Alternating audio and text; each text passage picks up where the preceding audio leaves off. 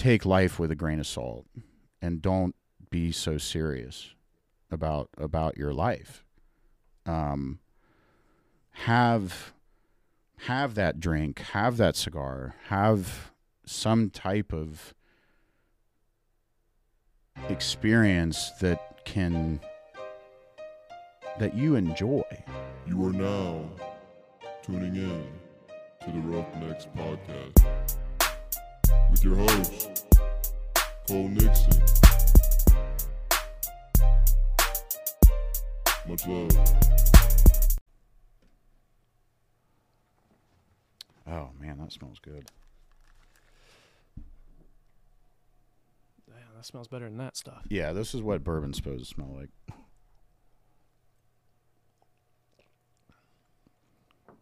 It doesn't burn as bad. Like, it's really smooth. Yeah, that's pretty dangerous. Actually, that's a really good pick. So what do they do? Like, did they just go pick one for you and bring it back? So there's a lot of things that you can do with bourbon picks, and I've had the honor of doing a couple of them, which are really, really cool experiences if you're into all that.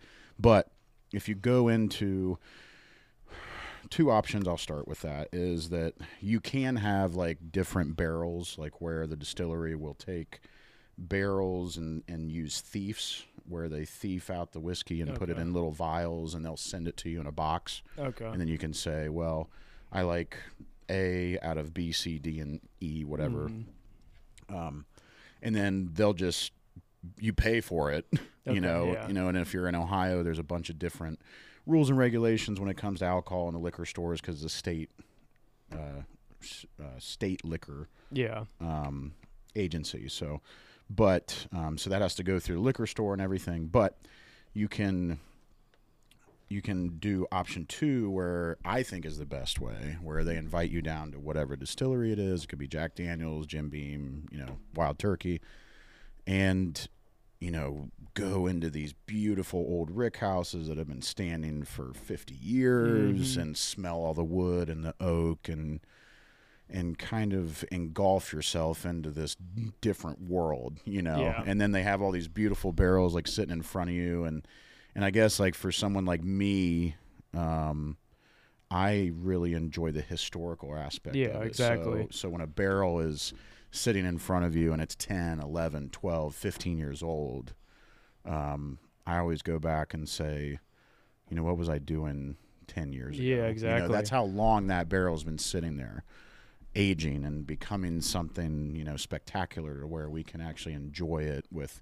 friends and family and loved ones and stuff like that. So that's what I love, because you can try the whiskey right out of the barrel. There's nothing more raw about it. It's just all encompassing, and it just kind of grabs you, and you get to enjoy the whole thing. So, but so we're started. Yeah, we are actually. I'm leaving that all in too. That's cool, man. I like it. I wanted, like, because how like Rogan starts out his episodes where it's just like they just start talking, and I'm like, that's kind of what I want to feed into instead of doing all this intro stuff, because then I got to think of it. So I love it. But hey, Jake, welcome to the Roughnecks Podcast, man. Thanks, man. I appreciate it. This is cool. I love the logos. I've been following along since you guys started, and I know Teddy's been involved. Yep. And we went to the same college, went to same high school, and never actually there together. Right, right, yeah. Because you graduated when I was in 8th grade, so like when I was coming in, you were just leaving. So we never, and the same with college. We never actually got to like play together or be in school together. But it is funny how we went to the same high school, same college, but we're never actually together in either of them. Yeah, yeah. And then we had like kind of like a mutual friend that was in between of us, and that was you had Cam Smith, and he went to Ohio Wesleyan too, so it was kind of very, very cool. I wish we all could have played together. Yeah. I always look back on that, and then you also have Reno. Yep. Too. So who I was not in school with either, because you were actually more my brother. Because were you a freshman when my brother was a senior?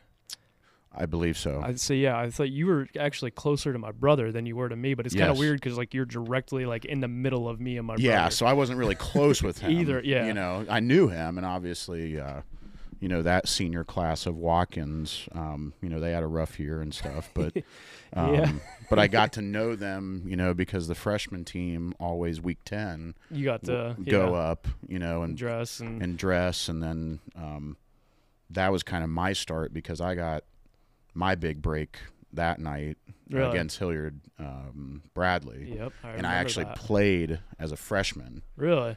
Which is not common. It wasn't like I knew it. It's not common for freshmen to play at Watkins. It was not common at all. My senior year, we had like 4 freshmen playing. Right. But we had a decent sized senior class, but we just didn't have a lot. But at Watkins, it wasn't common for freshmen to play at all. No. Especially in week 10. Right, exactly. And it was, I looked up obviously to the seniors that year, even though they did have a rough year. But you're sitting next to Bryce Phillips as a running back, and even as goofy as he was amazing running back. Yeah.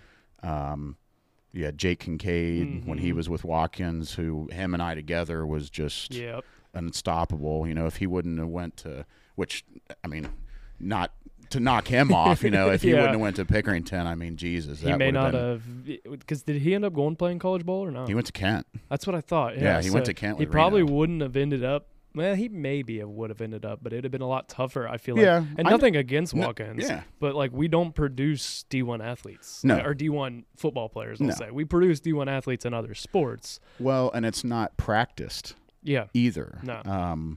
That was one thing about, and we can always get into, haves and have-nots and, who wanted to work and who didn't want to work back then. And it's crazy because, we haven't seen each other in forever, right? Or last time I saw you was when I was in college. You were at Ohio Wesleyan, I think, for a game. Right. And we've never we never played together. We never done any of that together. And it's crazy looking back on it because it just seems like it was yesterday. Yeah. And all those feelings come back. Mm-hmm. And you can bitch and moan about whatever it is, but the truth is that Watkins just didn't use their platform to get the guys where they needed to go. No. It was very weird and I'm sure you had the same kind of instance. Was Severino still? Sev was still it was, I think, my 1 or 2 years after I graduated when Sev stepped down. Yeah. And God loves Sev and all those guys and Warrington and Hare. And I love them obviously, but, rest in peace, Coach Watkins. He passed away my senior year. I played for him. He was my 7th grade basketball coach. Yeah. And then I think it was during high school when he ended up passing away. He was my senior year. Was it? The spring of 2013. So it would have been my 8th grade year, yeah. Yep. But, it was very weird, and I'm sure you guys had the same the same experience. But, me telling Sev that I want to go play college football it was like deer in the headlights. And it's why? Because I'm not 6 feet tall. Yeah. You have 120 tackles on a high school football team and college. You played Joe Burrow your senior year. Exactly. Yeah. And it's I've been playing since I was 5 years old. Why wouldn't I try to play somewhere, even if it is the Division III level? I still want to play. I still want to go to school, get my degree, and but it was it's met with surprise rather than, oh well, let's help you, let's try to get you where you need to be. Yeah, I'll be honest, I didn't feel like I had much help. Same thing. I love Sev, I love Warrington, I love all those guys, but I didn't feel like I had much help in that aspect of what to do. Essentially, you had coaches coming in and you go sit and they talk and whatever, but it was all right, what do I do now? Right. Now what do I do? How do I know which one's the right fit for me? Which that's not all their responsibility. Sometimes you need to have that you're internal with yourself, and then you also need to have that conversation with your parents and that kind of thing. Yep. But it was weird because I didn't know what to do, and D3 was my only option because I didn't play half the senior year too, right. and it was one of those two, and I don't know if it was the same for you. I feel like we always think oh, I can go play D1 or I can go play D2. And then that first day of camp, D3, right. I was like, I wasn't even prepared for this. Yeah, exactly. And it's nothing like crazy, but it's just a whole different level. It's a different level, and it's a different speed. Yeah. And when you feel that speed for the first time, it just feels like a whirlwind. Like, especially like, I look back at like DBs and stuff like that, and they get to see everything. Oh, it was great. You know, and it's like, even as a linebacker, you know, you get to see most of it. But then going from, you know, I was a nose tackle and center and stuff and a lineman in elementary school. Yeah. But I hadn't been on the line for 10 years. Yeah. You know, and then you play college football, and then you stick your hand down in the dirt again, and it's a different ball game. Yeah, exactly. And there's things moving that you don't know that they're moving. Yeah. You know? People were like, how do the linemen not see that? That you can't see. You can't see anything. You just get up and you're trying to see as much as you can. That's yeah, it. like you're separating from people, you're trying to move. I mean, and that was my big thing, was that the only reason, like, what my claim to fame was being strong, quick, and fast. Yeah. On the line, but I was the smallest D lineman in our conference, and that's saying something considering it's a division D3, and you didn't. I mean, some of the teams even like, what's the school? Blue. Hiram. Yeah. Like but they had some big dudes. They just weren't always fundamentally. They'd beat you if you weren't careful. Oh yeah, they're very electric, but I mean, there was sometimes a lot of them with Hiram. It was like close at first, and then like towards the end of the second quarter, third quarter, it was like, all right, now we take over. Yep. But we always had trick plays thrown in there. I never got to throw the fake punt pass. I was disappointed in that one. They never called it. They were like, we're up 40, and I'm like, I don't care. Just can we get a first down? Yeah. Tell Ward to do something. Yeah.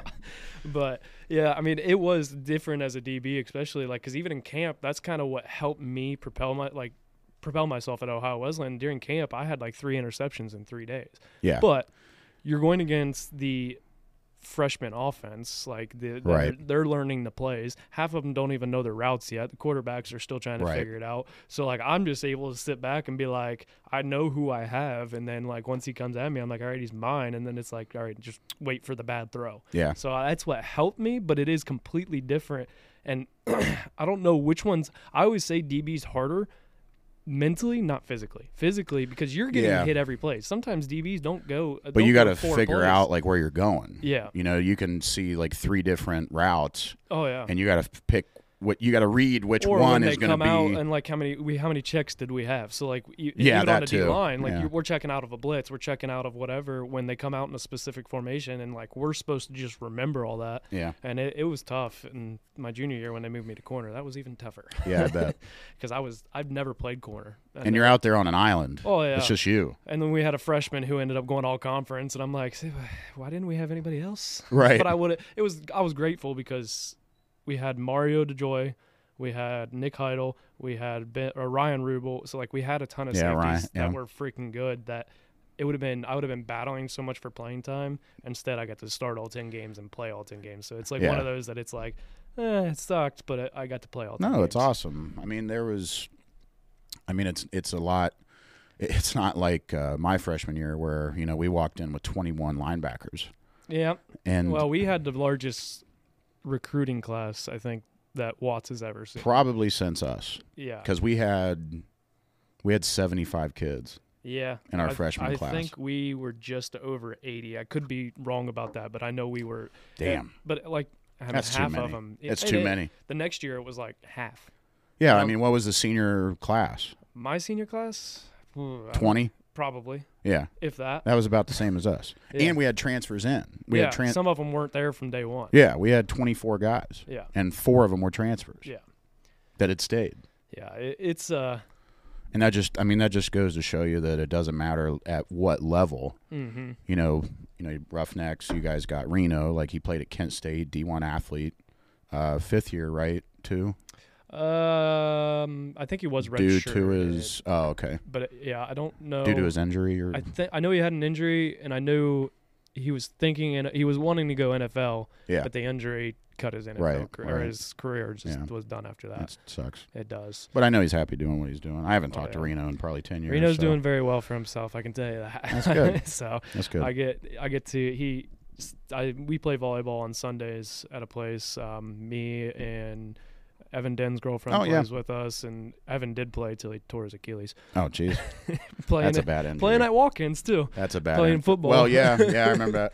But, so that so I get to see Reno and with the podcast, I see him all the time. But it's funny, too, like how past, because like we talked about, like Reno he was your class, wasn't he? He was a grade above me.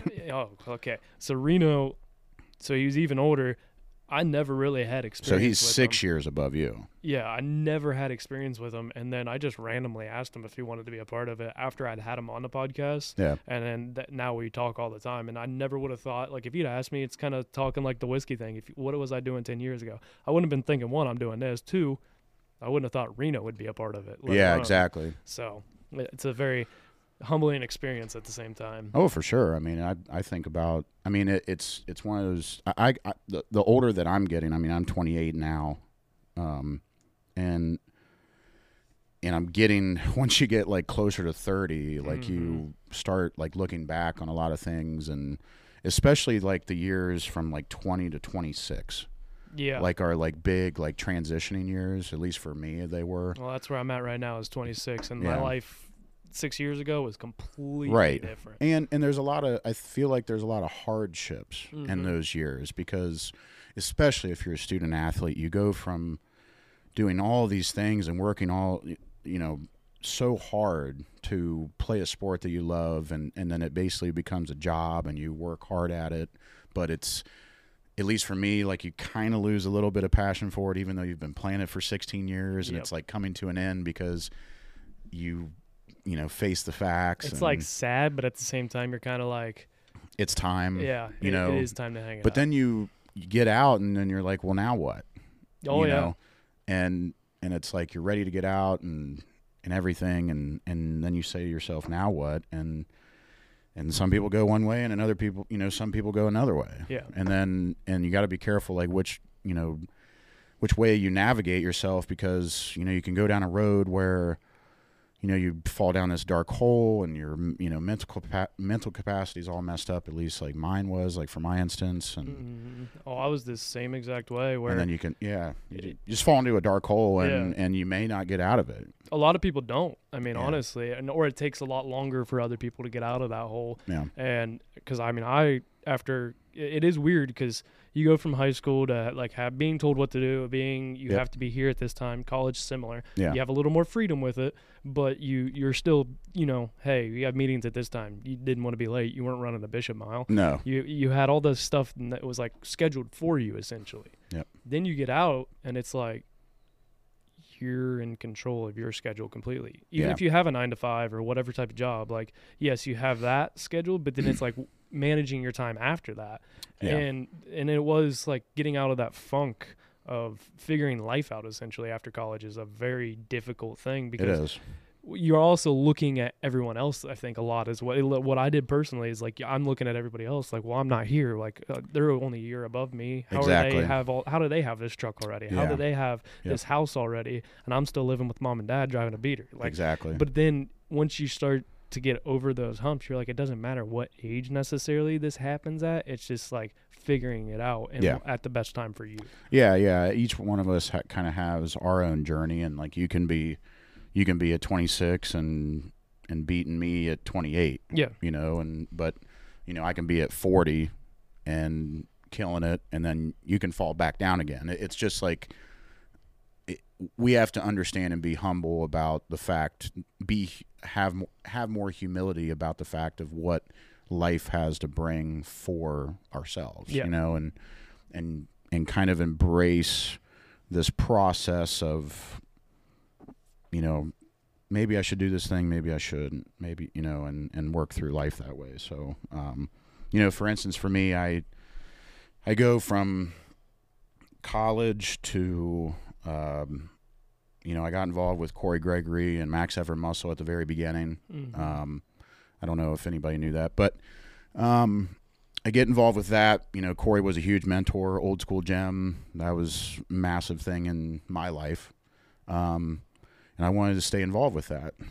Found like a hidden passion with like videography and photography, and I mean, who the hell thought that I'd be doing that? It's, I'm like this like guy that's played football for 16 years and lifted, and then I all of a sudden really enjoy video editing. Yeah, it is weird how it just happens. Yeah, and so I start doing that, and Corey offers me like this, not really an internship, but kind of like a startup program with Max Effort Muscle, and I do the whole thing and travel with them, and I was with them from out of school spring in 2017 to about fall of 18. And that may not seem like a long time, but a lot can happen in a year and a half. And so it felt like between 22 and about 24 was just a whirlwind. Mm-hmm. And then also adding in the fact that, I was working part-time at Tinderbox Easton, which is a cigar shop. And that kind of got me into the whole cigar thing. Started smoking cigars at Woodlands. That's in Delaware. And I don't know why. I mean, honestly, I got into bourbon like really young too. So I went down there on my 21st birthday with my dad. And like I said, the historical aspect of it kind of grabbed me. But it was just like a hobby. It's not like sitting there at 21 like drinking $100 bottle. You can't do that. Yeah, exactly. It's like it's more grabbing a maybe a pint of Maker's Mark and finishing that on a Friday night after or Saturday night after a football game. I wasn't a huge partier at Ohio Wesleyan, but you mean you weren't a big Clancy's goer? No. I'd go down with everybody. But I would sit there and I'd smoke a cigar. Yeah. And I'd just stand outside and just people watch. That was always comical. Yeah. Oh, yeah. I mean, the townies. Yeah, between the townies and the actual students. Yeah, it was terrible. It was terrible. And Clancy shut down my junior year. Yeah. Yeah. It's so sad. Yeah. I mean, I ain't going to miss it. I didn't give a shit about that place. But, I mean, the way that I looked at it is like I'm like paying money to when I was under 21, it was like I'm paying money to go try to hook up with my own girlfriend. That's the way I looked at it. It's like, can we go to like that at that time Phi Psi was still like open, but it was like, can we go to the football frat and then like hang out for like a little bit and then go back to the dorm, just like hang out. But you go through that, and I got into cigars just because of bourbon, because like, if you look at the Pappy bottle, if you really getting into bourbon, then you learn about Pappy, right? Like Pappy's this like forbidden fruit, this like Fugazi unicorn bottle that nobody can get unless you have buku money. And, old Julian Van Winkle on the front of it smoking a cigar, so then I'm sitting there and I'm like, well, what's cigars about? And so I go to the UDF station on York Road. Okay. By the barn. And it was like the summer between my junior and senior year of college. And they had these 5-packs of Swisher Sweets, but they weren't Swishers. They were actually like rolled, whether they were machine rolled or hand rolled, whatever, cigars. And you get 5 of them for $3. And I went over to Taylor Evener's Halloween party on Blacks Road, and I just really enjoyed smoking a cigar with like a little cup of bourbon. Yeah. And I was kind of off to the races. And so I would go from, I'd smoke a cigar if we won a game. When I would go back to school after summer break, I would smoke a cigar after, a game or whatever. And then it became every weekend day. And then by my senior year, obviously, like, you don't give a shit. So like hell no. you get to April of your spring or your done. Your last semester. And I'm like, well, I think I'm going to go study at the cigar shop and smoke a cigar and like read my textbook. And that's what I did. So like I built like a great relationship with the people at Woodlands in Delaware, Ohio. And then I went to Tinderbox at Easton, met a guy named Steve Crane, which is now one of my best friends. And then they offered me a job out of college, just as like a part-time thing, because they knew that I was doing stuff with Corey and Max Effort Muscle, but I'd go in there and have a cigar after work, because we lived off of Hamilton Road up there in New Albany. That's where Alicia and I moved to after school. So I started working there like part-time, which that made for a long day too. It felt like college, like football back, we'd get done with classes all day and then you got to go to freaking practice. Oh yeah. Well, we'd, you're working out at like 4 a.m. with the 4 a.m. crew at Old School.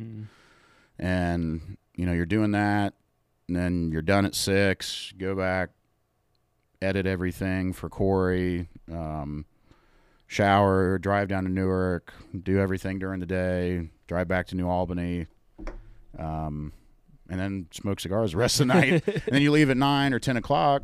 And there's something that's one thing that like I've had to be careful about, like with my life, in the last, like since I've gotten into the bourbon and the cigar thing and made a career out of it, was that, there's a thing where like when the day ends, most people go home and then they have a drink or something like that.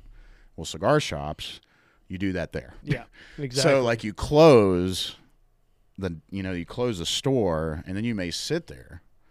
And much like what can happen in a bar, it's never just one drink. Yep.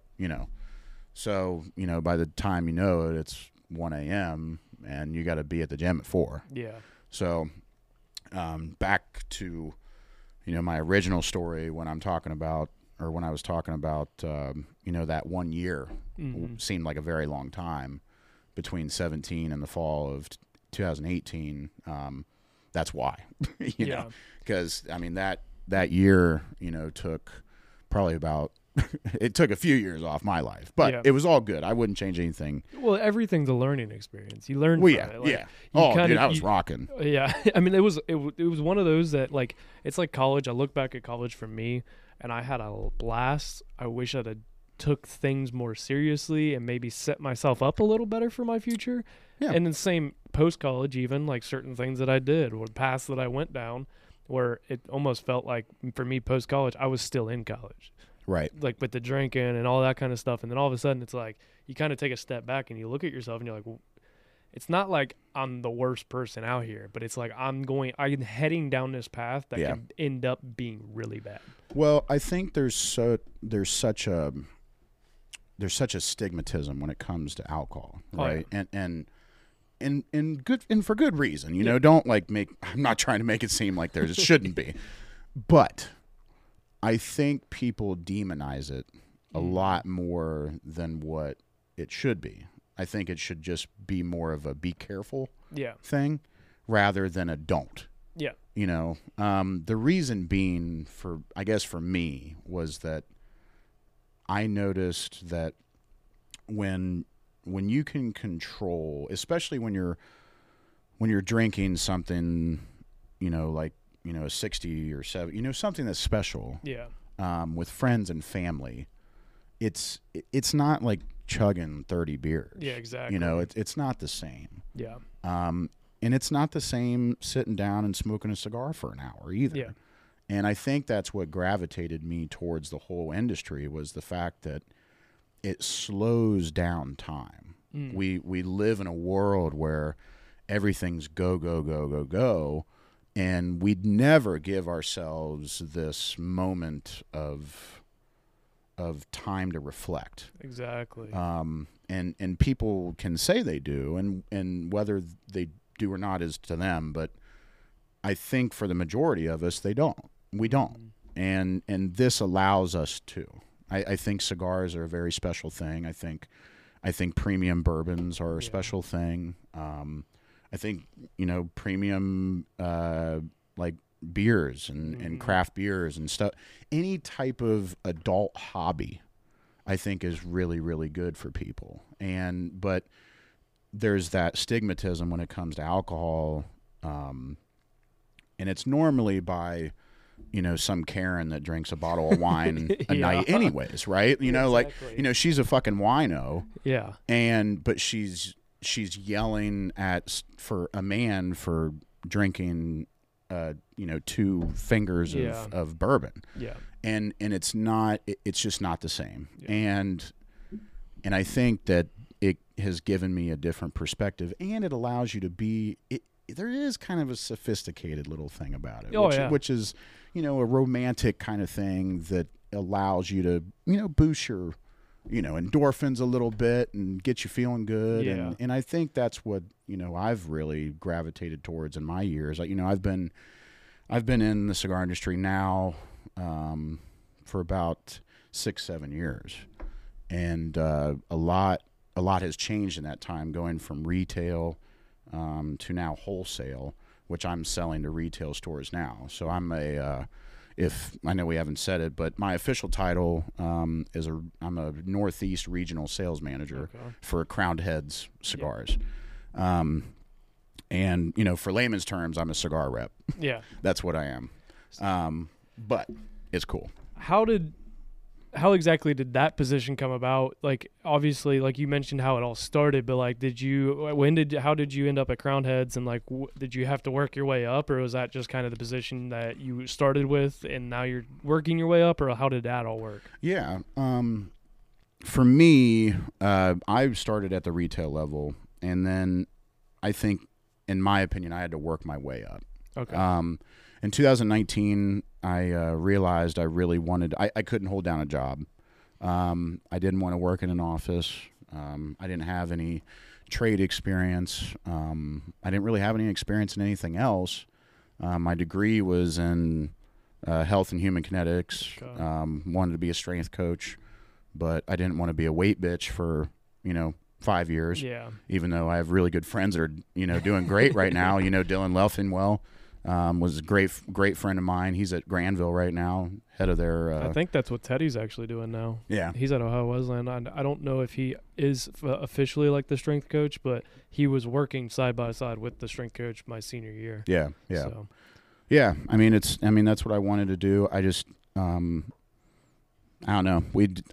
I've been dating Alicia since I was 18. Yeah. So we've been together for 10 years. Yeah. And we really wanted to start our lives, and I just knew that I couldn't, if we wouldn't be able to if I didn't move away from kind of my dream of being a strength coach. Hindsight being 2020, that wasn't my dream. That wasn't where I was meant to be. And that's what I find so cool, is that, God always has a plan. Mm-hmm. And you may think that you do something wrong and you go a different path, and then you get to that thing and you realize that this is where I'm supposed to be. And so getting back to it, moving up, I went from Tenderbox at Easton 2019, couldn't hold down a job, realized that, and started. Basically, the cigar industry is a very tight-knit community. If you want to become a rep, most of these don't even make it on LinkedIn or anything like that. A lot of them are word of mouth, and it's who you know and stuff like that. So I had a lot of friends, a lot of rep friends with different companies and stuff like that. So I decided to reach out to them and kind of put a bug in their ear. My friend Rob Wilson lives in Cleveland. He works for Rocky Patel Cigars, which is a large brand. And Rocky, who's a real man, his name's Rakesh Patel. And he has these burn lounges, which are cigar lounges across America. There's about 5 of them. And he was building one in Indianapolis, and Rob came up to me and said, he calls me. And I was working at Amazon at the time in Aetna, just to kind of make ends meet and everything. And he says, how's things going? I said, I'm good. And I'm just, money's kind of tight and wish I was, doing cigars instead. He said, well, I may be able to help you. And they needed a humidor manager.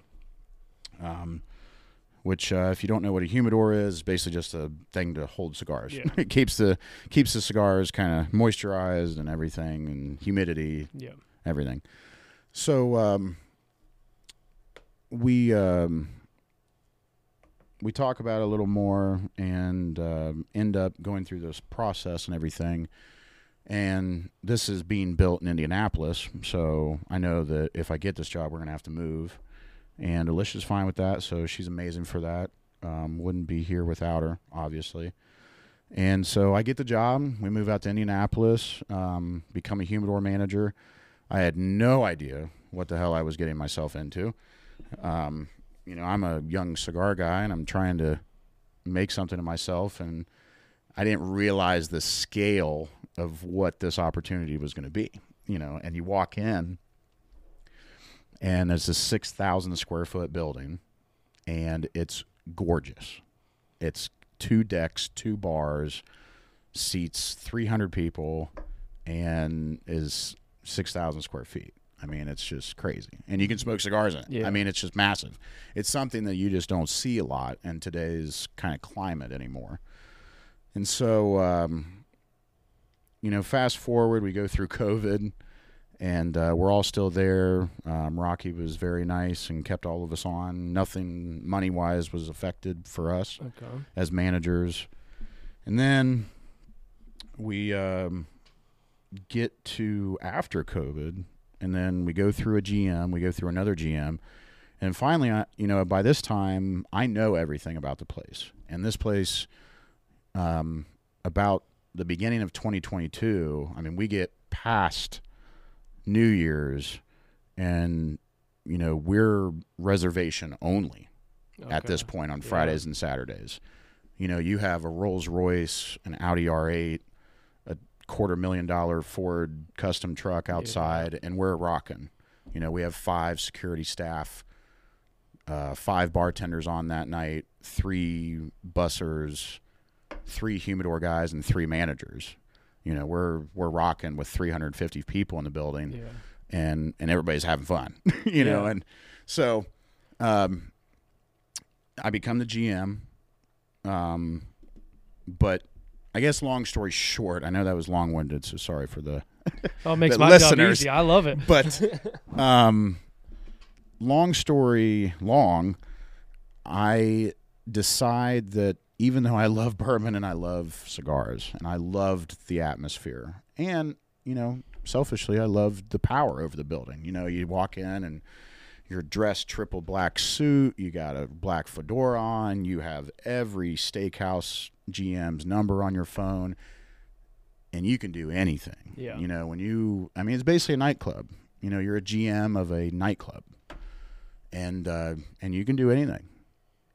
But I realized that if Alicia and I wanted to be together still, I can't stay out till 5 o'clock in the morning every night. Mm-hmm.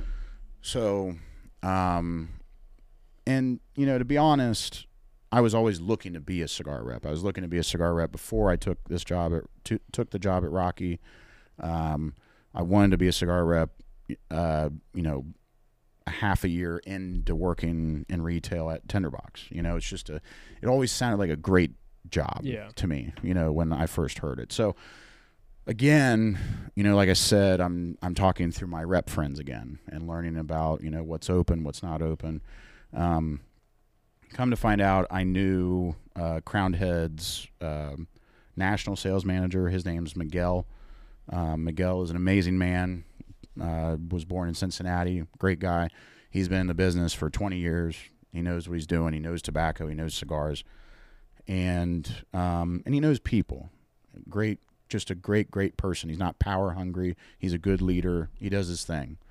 So, you know, I did take a pay cut, but it was for the longevity of my relationship with my fiance. It's for the longevity of my life. I'm not staying out till 5 o'clock in the morning drinking with rich people. You know, and that may sound cool to everybody, but I feel like it's one of those things that's cool in the moment or at the time, but then there does come a point where you're like, this isn't really cool anymore. Like, it becomes almost normal, but not even like fun. Well, it's scary when it becomes normal. Yes. It's really scary when it becomes normal, and then you total your car, and then it becomes very real. Yeah.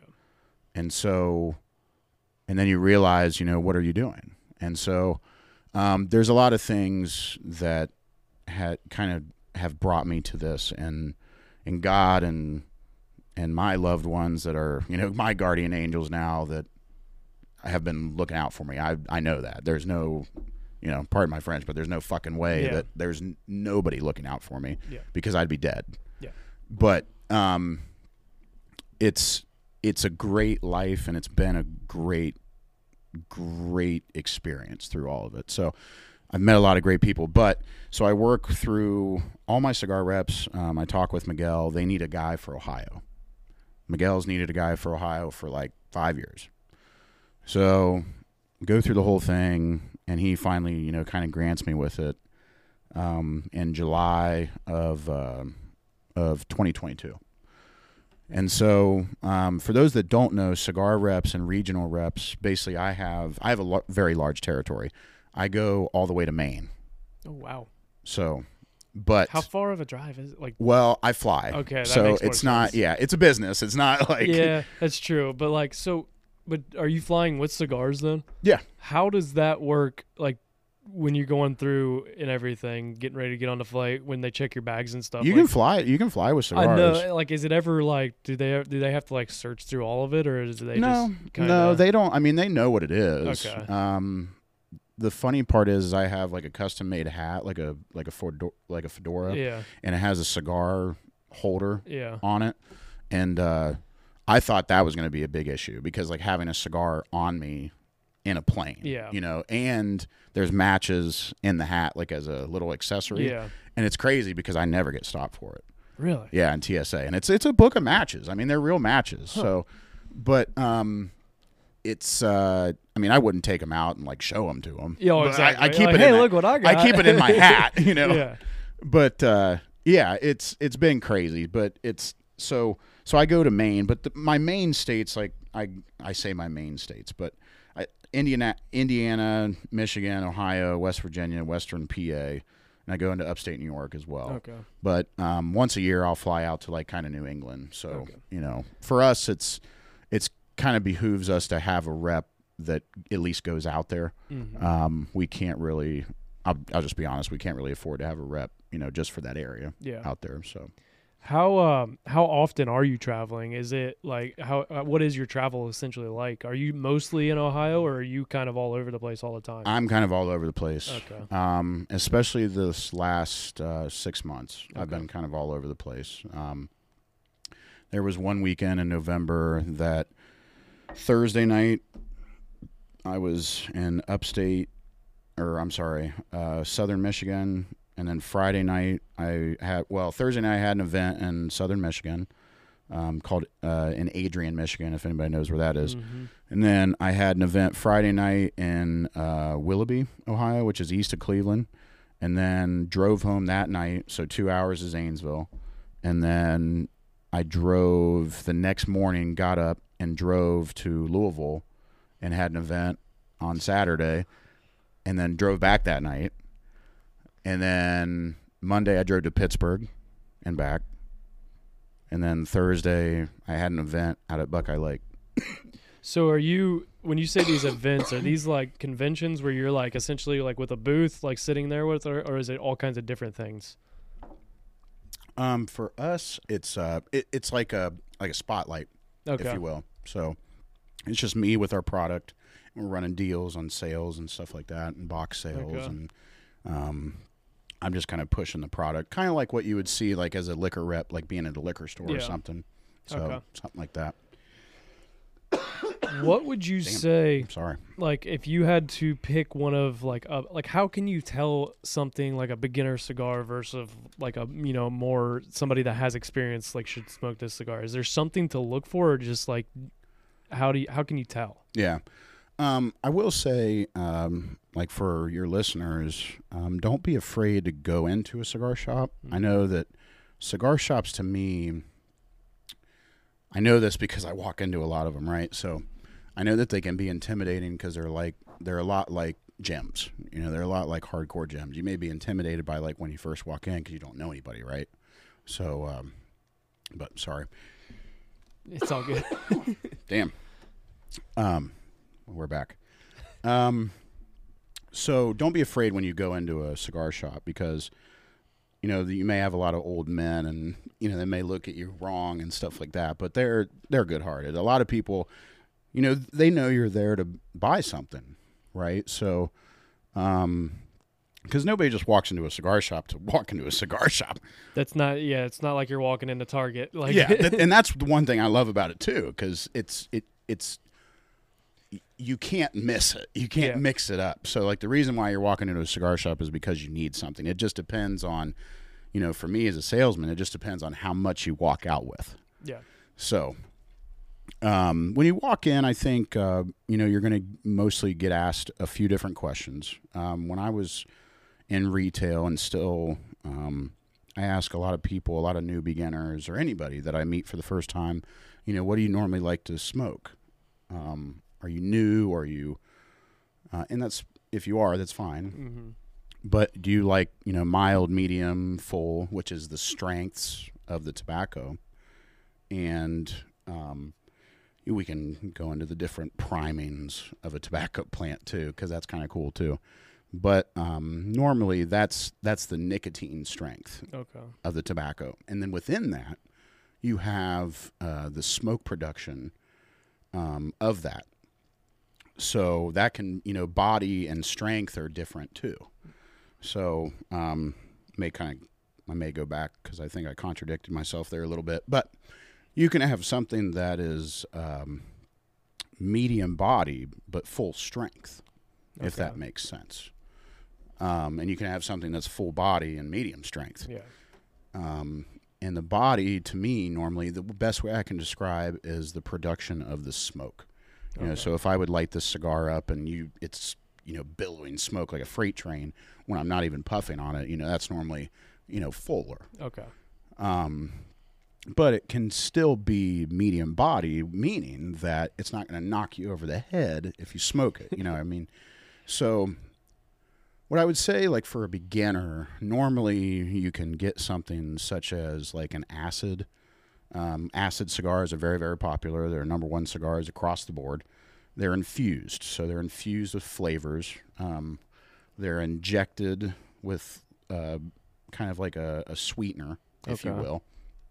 The tobacco is. They're still premium hand-rolled cigars, most of them, which means that a person takes the tobacco and rolls it. Okay. And then you have machine rolls like cigarettes and stuff like that. Which do you prefer? Do you prefer a hand-rolled or a machine rolled? Well, all of our cigars are premium hand-rolled. I prefer hand-rolled just because there's a romantic side of it.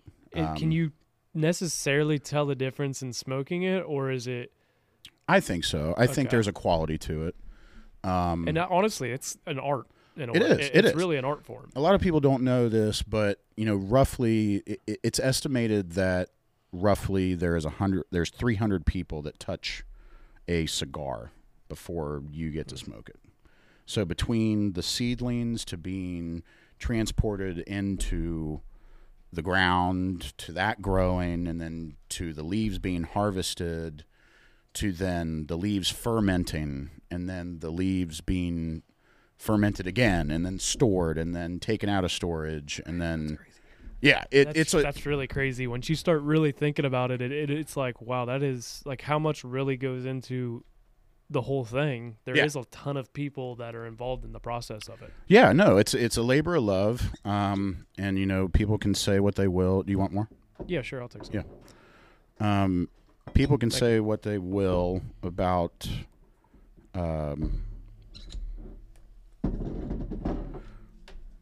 people can say what they will about.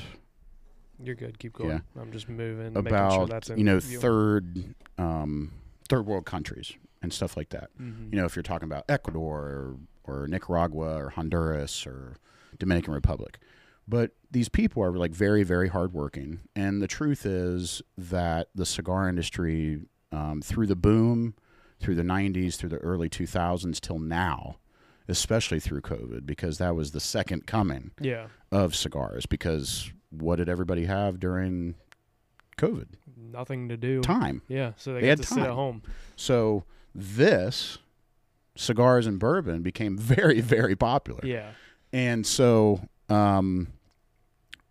these people, the cigar industry has created cities in these third world countries, and they've created jobs, and it's created infrastructure.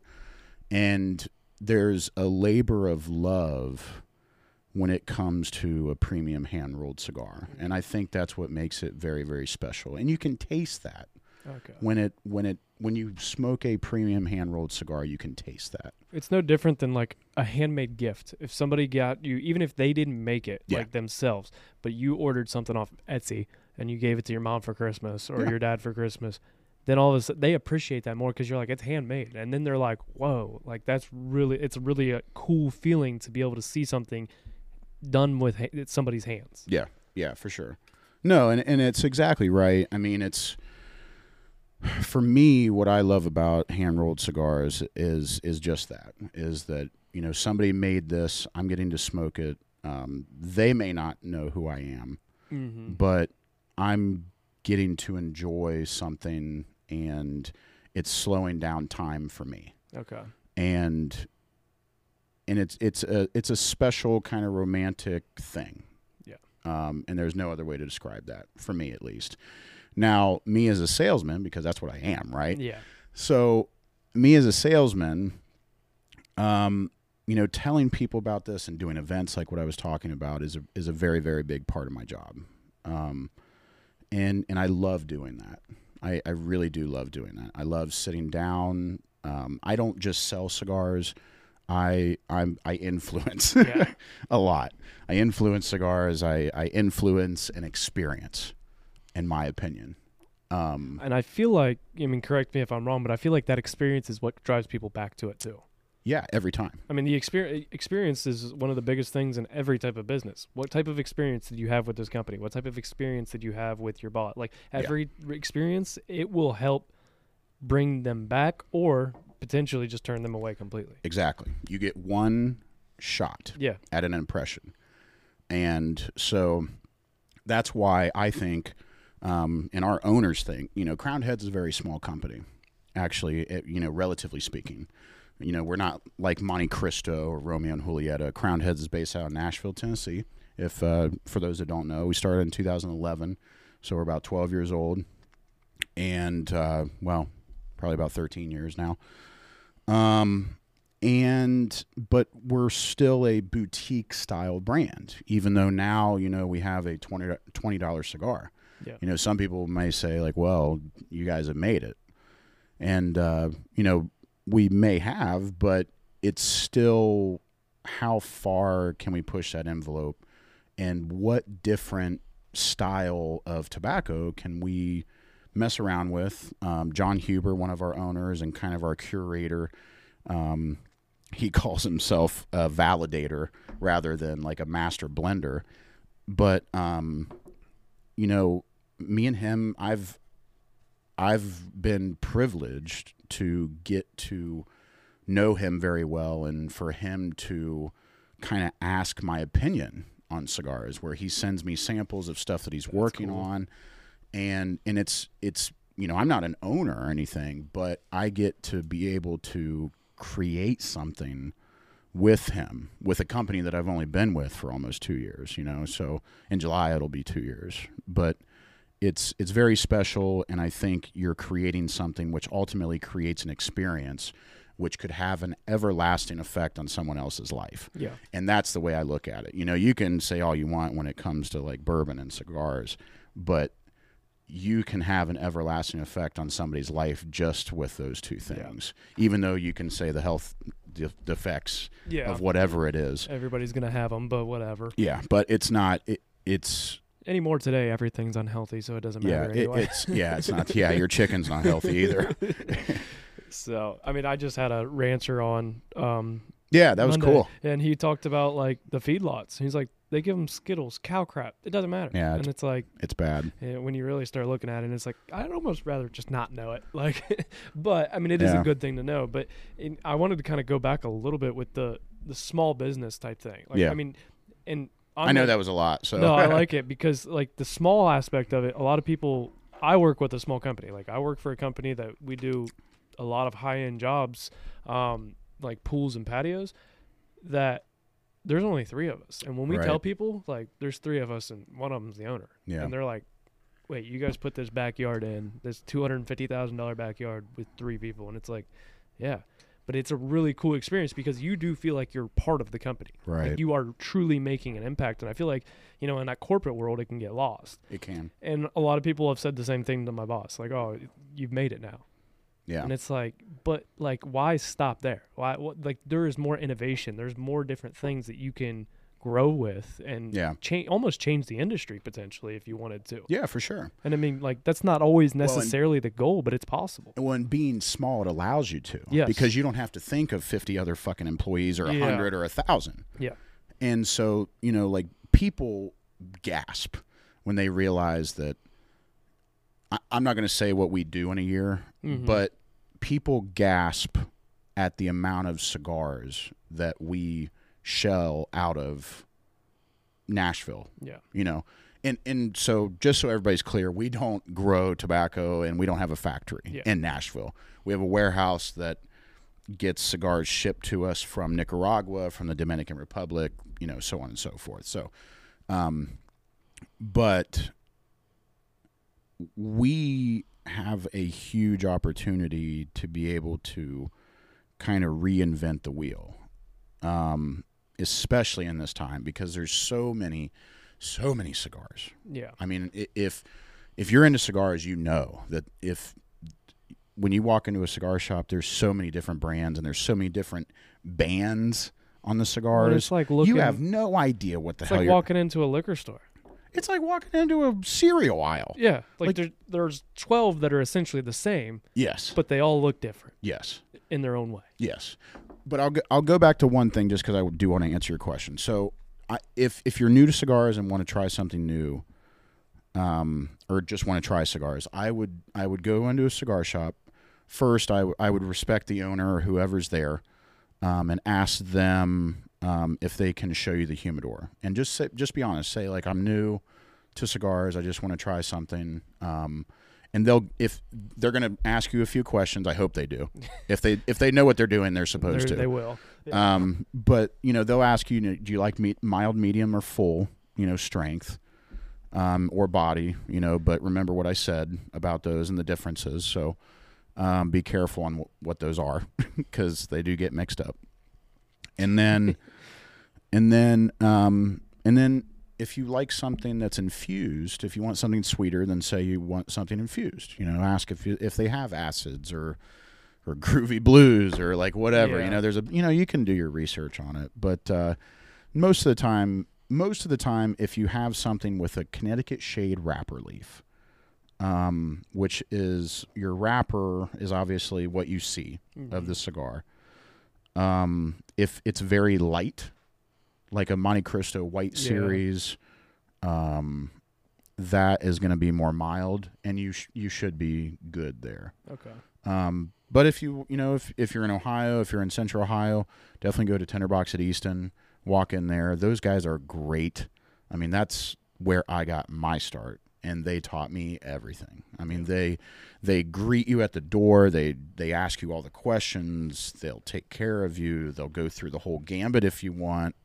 And it's probably one of the largest selections in Central Ohio. That's what I was going to ask. Like, where in Central Ohio is there really anything other than that? I mean, I don't really. There's actually a bunch. Is there? See, like, I've never really done a lot of like research of like for it, but is there a bunch? Like, is there anything local here in like Newark, like you the just Licking have the County humidor? area? You just have the humidor on 21st Street, but you can't go in there and sit. Okay. For you, I would definitely go to Smoke on the Water at Buckeye Lake. Okay. It's just across from the marina. I've heard of that. So like Drew Burgess and Logan Smith go there like sometimes, those two goof dicks. I hope you're listening, you fucks. So, but I would definitely go there because you can go in there and sit, and they have like a pretty good selection. You know, Crowned Heads is in there too, okay. So. They're good. Gary's a good old man, but they know what they're doing. So, but you can go there. You can go to Westerville. Governor's is a good place. Okay. There's a place in Reynoldsburg called Governor's as well. That's a cool little place, at least east of town. If you're in the Groveport area or Grove City, you can go to Royale, which is by the casino. Okay. So that's a cool lounge. My buddy Ryan is the GM there.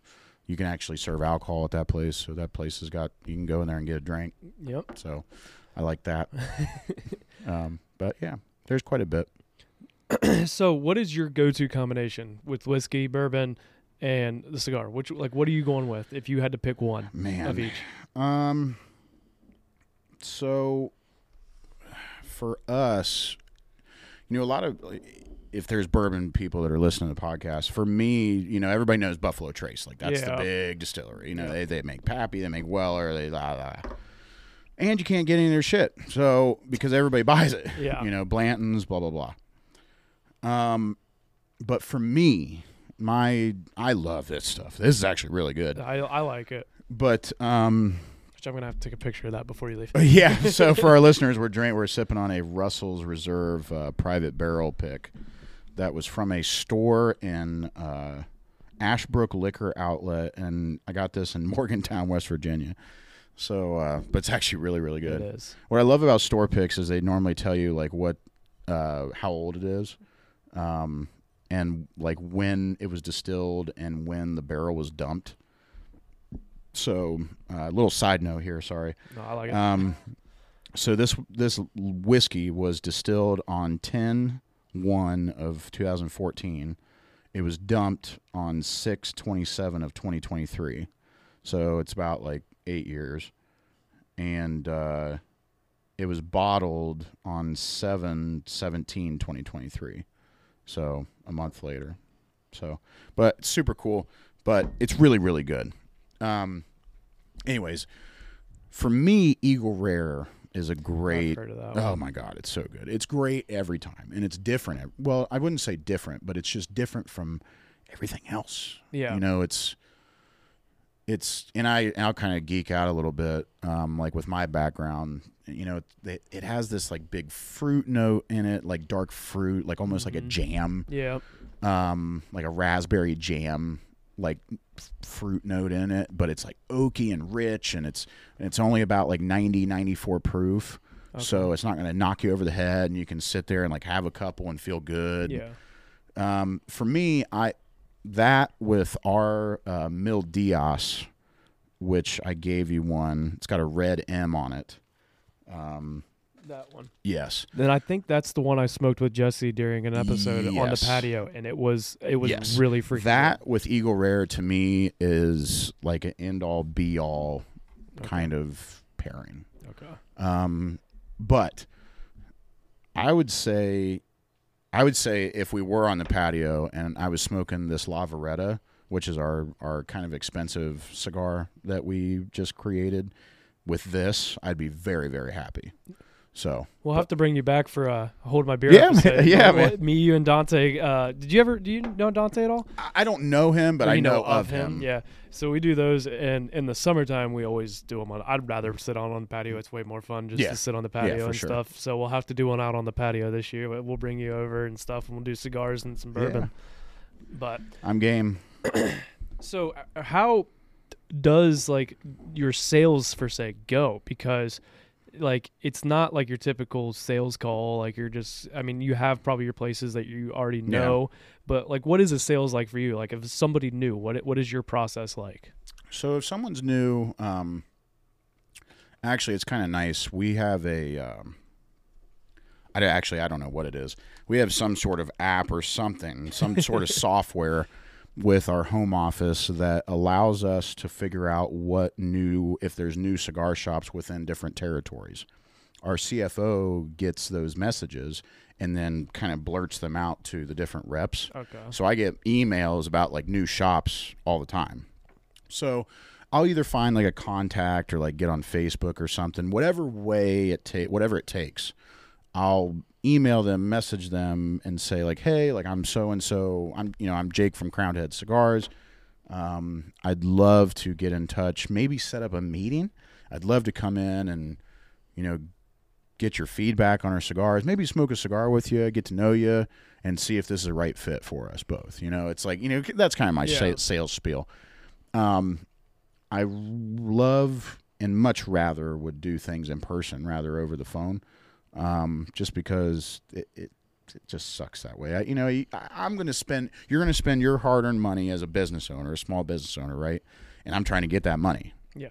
So I'm going to take the time and come to you, and I'm going to show you that I have the time and the wherewithal to do that, and that's what I'm going to do. Yeah, and I'm for some reason the in person. I feel like COVID kind of changed my perspective on this, especially.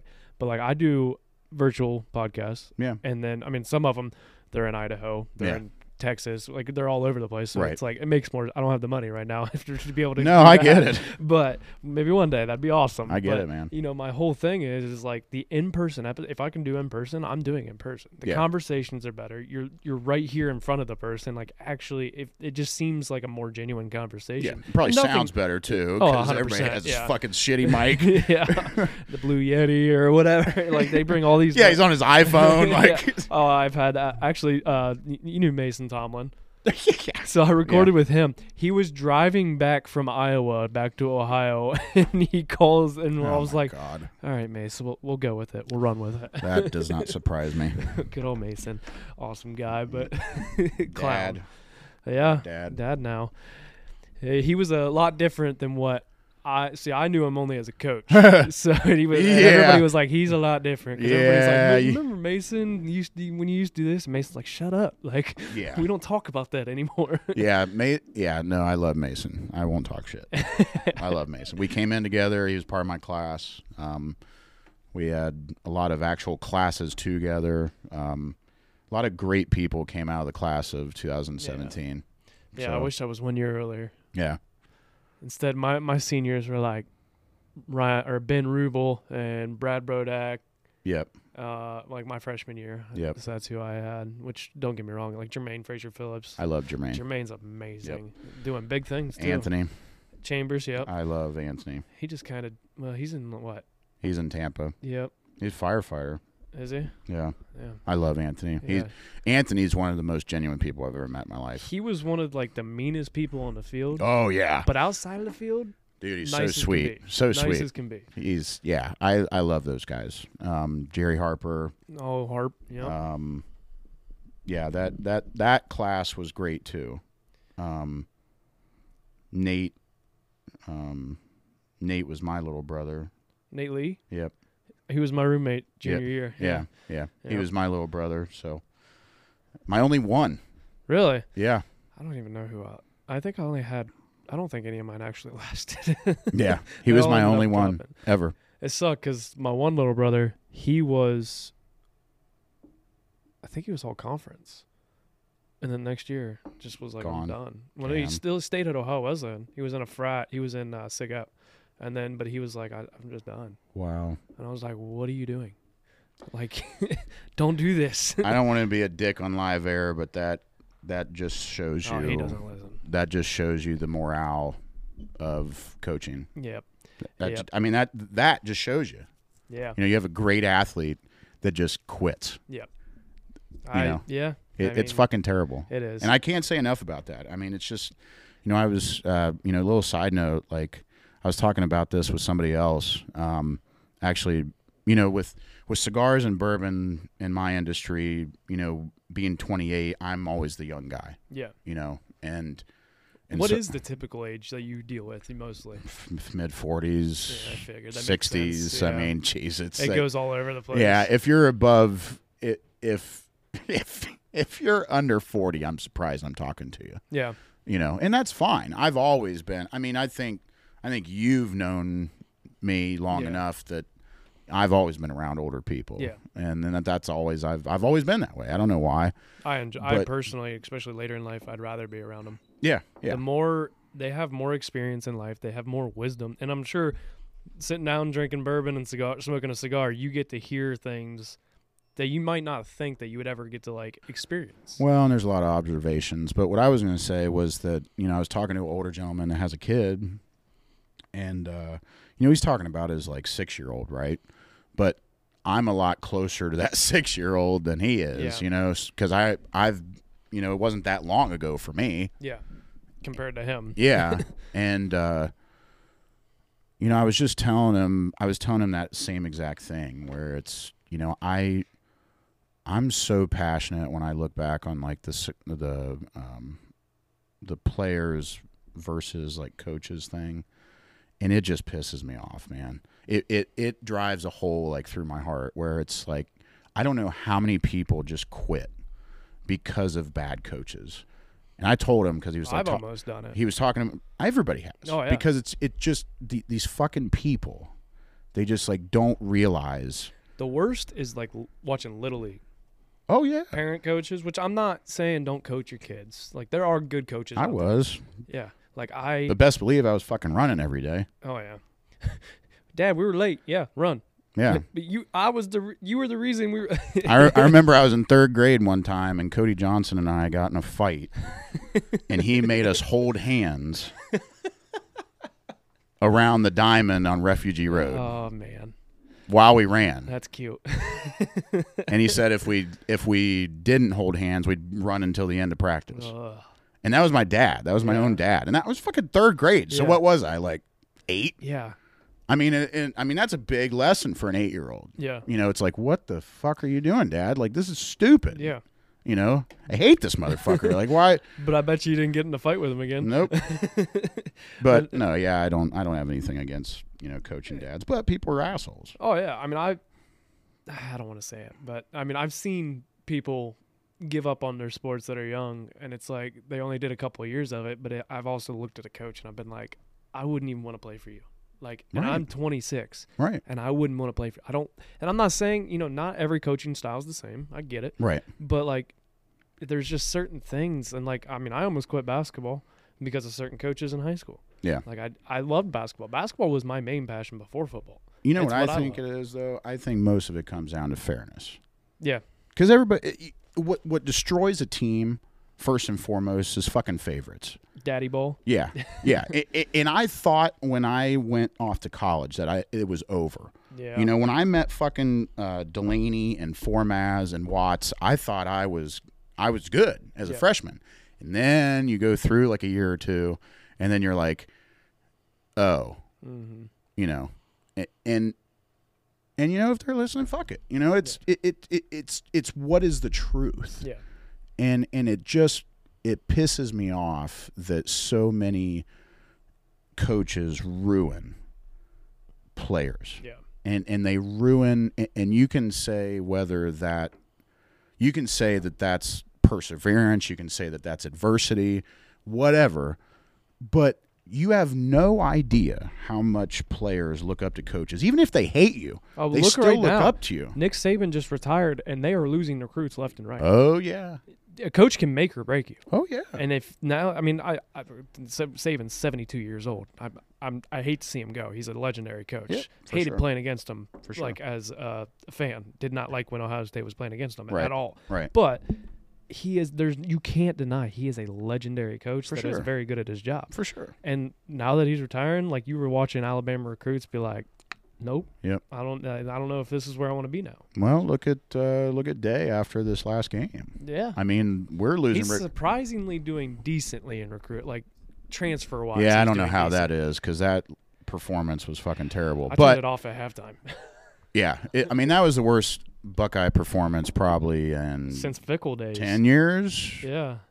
I mean. Yeah, it's got to be, and at least since they won the national champion the first year. Since 14. Even before that, because Urban went undefeated his first year at Ohio State, so it would have been even earlier than that. Right. So, yeah, I don't know. It was bad. Yeah. It was really bad. And to only be 2 players off the field, really. Yeah, you know? Your whole defense was there. So there was no excuse whether that was Yeah. Yeah, but whatever. Long story. But, yeah, we get into Ohio State football way too much on this podcast. That's all right. But, no, my point is it's just like it sucks because I don't think coaches realize how much they influence players, even though that, you know, the player can hate that coach and that coach can feel that, but he still has influence over that player. Yeah. And there's just so many people that I've contact with just because we never played the sport anymore, you know, together. And so it just, you know, in my sappy times, it hurts. It sucks. I look back, and so Teddy became a coach my junior year. senior year, one of the year. Junior year, I think, is when he was injured and became like a student coach. Yeah. And we're roommates, best freaking friends, and he's bitching at me in the weight room. And I'm like, fuck you.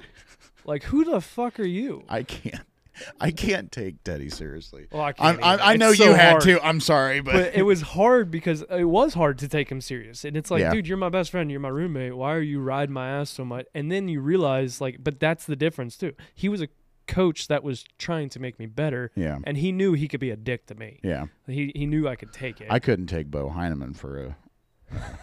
I couldn't take him seriously, but he was my position coach. I know he was. He was goofy as hell, but I was a sophomore when he came in. Really? And it was, but he was always fair.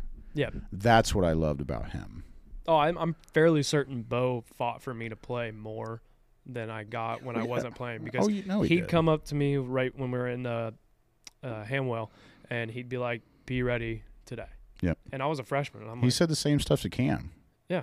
Oh, but I think he fought for players. He did. That he thought honestly deserved a shot. He did. And maybe not like starting full-time playing, but at least some reps. No. So. And it's not even a question of someone from the outside can say, well, why weren't you guys good enough to play? And it's like, that's not what we're talking about. Yeah.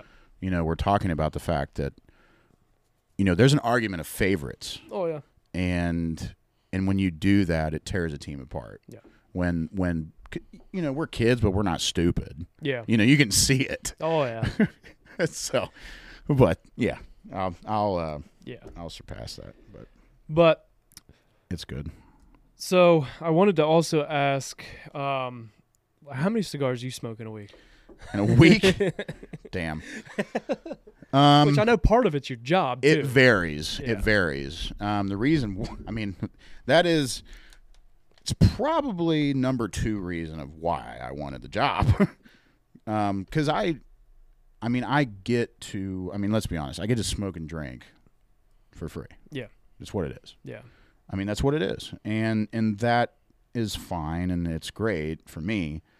But I have to watch myself. Yeah. And I have to be smart about it.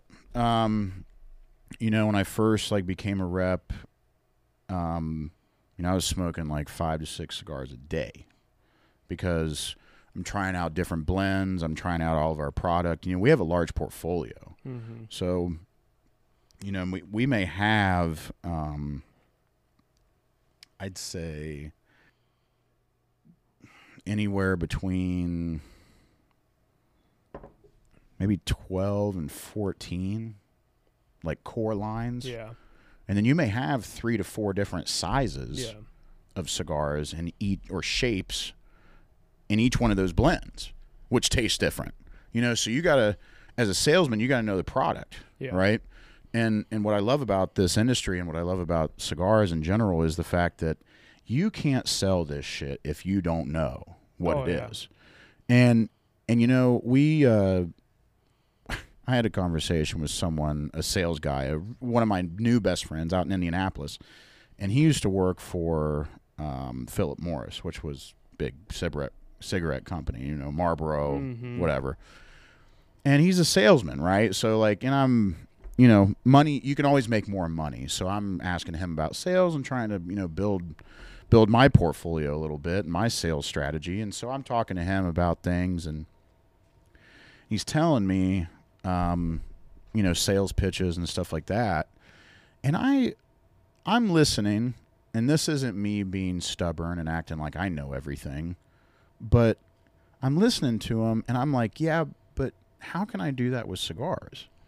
Because you can't sell a product, because every cigar is an experience. Mm-hmm. So how do you sell an experience? That's like me selling a carton of cigarettes to somebody that is trying to buy a cruise. Yeah. You know what I mean? Yeah. I know that's weird to kind of explain, but that's what it's like. And so you can't be dishonest. You can't be disingenuous. It's not. I have to smoke it. Most of the time what I do is I just hand somebody a cigar and I'm like, let's smoke a cigar together. because we're a small brand. And what did I just do? You just gave me something for free. Well, yeah, one. And you're giving me the experience. Yes. Yeah. So you're actually getting the first hand to see what it's like. Yeah, and then that cigar owner sees that, and then I just created a customer. Yeah. You know what I mean? So that's why these events are so important. What was the question again? I'm sorry. How many did cigars I answer it? Cigars a week? Yeah. I would probably say shit. Monday to Friday? Yeah. I'm just going to say 50. Jeez. Seems like such a large amount. It's a lot. But I'll have weeks where I don't smoke anything. Yeah. You know, I have weeks where I'm home. And, you know, you were asking, like, my travel schedule, too, where it just depends on where my events are. Like, I schedule events everywhere and little spotlight things, what we call cut and lights. Okay. So, like, where, you know, I kind of go the extra mile and actually, like, cut a cigar for people, light it for them, you know, do the whole thing. Is there a specific way to do it? There is, but it just depends on a preference. Okay. I normally just do a straight cut, which is like a guillotine, which is like kind of what you see there. And for like the viewers, it's just you just cut the tip off of it. Yeah. A lot of people, I feel like, cut too far. They do, yeah. So like what I normally say, and it's kind of funny, but it works, and it always sticks in someone's head, is I say, scalp it, don't decapitate it. Yeah. If that makes sense. Yeah. But if you're listening to this, I would say, for a frame of reference, if you look at a tip of a cigar, which is going to be your cap, which is what you're going to, you know, put in your mouth and smoke from, and you're going to light the foot, which is the open end of the cigar. And normally you can tell that by the band, because the way that if you're reading the band right, the foot is always going to be at the bottom of that band that you can read, if that makes sense. But if you look at this cigar, there's different caps. So I'll give you that one. But there's different layers of a tobacco that is a cap. So that, I think, is almost triple capped or almost double capped, which means they take like a circle of a tobacco and they put that over the wrapper leaf with almost like a glue-like substance, and then that kind of holds everything together, right? Okay. And so what I normally do is just a straight cut or a guillotine cut. So that's simple. You can use your damn knife for it. You can use your fingernail. I mean, that's what a lot of cigar guys do. But you can have, you know, there's a lot of accessories and cigars. So you can have a lot of money racked up in lighters and cutters and stuff like that. You can do a V-cut, which is almost, some people call it a wedge or a cat eye. You can do a crown, which is like a double cat eye, or it looks like a cross. You basically take a V-cut and slit it and then slit it the other way. You can do a punch cut, which is, if the cap was still on here, it's basically just a hole. Some people call it a bullet. So there's a bunch of different cuts. All that is doing is restricting the air of the cigar, or the draw. Okay. For me, I want the best chance of an open draw, because I hate a plug cigar. Yeah. That's like, same way. It's like sucking through a straw with a piece of ice in the middle of it. You know, it just sucks. So yeah, I would say about like 50 cigars a week, maybe, depending on depends on the week. Depending on my travel schedule. You know, like I can, normally it's a day. Like I can do if I have an event, you know, and I'm traveling to the event, you know, I'm smoking, I smoke in my Durango, and it's leather, thank God, because if it was cloth, I'd be screwed. It's just sticking there, man. You know, Yeah. But so I travel and I smoke, and that's fine, and that's so relaxing, man. Like when you're traveling and like smoking a cigar and listening to whatever you listen to, that's so great. But when I get to an event, like I may smoke like 12 or 15 cigars a day if I'm doing an event, you know, because I never want to be caught out with a cigar in my hand, you know, if that makes sense. But then after a while, it's kind of like a beer, you know, like it just like everything. It always tastes better, like after the next one, after the next one, after the next one. So you got to watch yourself. And, I'll go hard, 1 week and then just cut it off the next week, you know, and I may have like one cigar in the whole week. Yeah. And then I'll take different supplements to kind of flush my system and stuff like that. I mean, you got to do it. I mean, if you don't, that's been the biggest lesson that I've done myself is learn about kind of doing that and flushing my system and doing different natural supplements. So I know that sounds weird, but it's true. Yeah, I mean, everybody needs to flush their system, no matter if you're smoking that many cigars or not. Like, because if you look at guys like in the cigar industry, they're like, it's unanimous. Like, they're just all overweight. They're all unhealthy. It's not a good look, But then, like the guys that kind of are healthy and stuff, like they're the outliers, and it's then it kind of looks cool. Yeah, but when you have like a 400-pound guy that's got his belly button out of his shirt, smoking a cigar, and has a bag of Doritos in his hand, like it doesn't look very cool. No. So, but I'm gonna move into some of these. Man. Sorry. Final. No, you're good. I'm gonna move into some of these final segments of the podcast, and I do have a question that I ask all of pretty much every guest. Sometimes I forget, but if you could go back in time and tell your 16-year-old self one thing, what would it be? Damn, that's a good one. That's why I always ask it, because everybody gives a different type of answer, but it's always like, it's not always like hard hitting, but it kind of makes people think. Yeah, I mean, for me, like me, like I don't know what is. I say wrong with me because I feel like there's something wrong, but like for my whole life, like I've just been so fucking serious, like, and that's why that's what's driven me to cigars, and it's not a bad thing. But it is, like, because it gets, for me, it's just draining, I guess is my point, because like you just, like even in high school, it's like try hard was like the big thing. Like, Crookshank used to fucking say that, like even Connor used to say that shit to me all the time. And it's like it sticks in your craw a little bit, and it's like you're working your ass off and people are calling you tryhards, and it's like, yeah, jackass. That's like, what we're supposed to do. That's what we're supposed to do. And but after a while, it's like you grow up and then you realize it's like, I get it.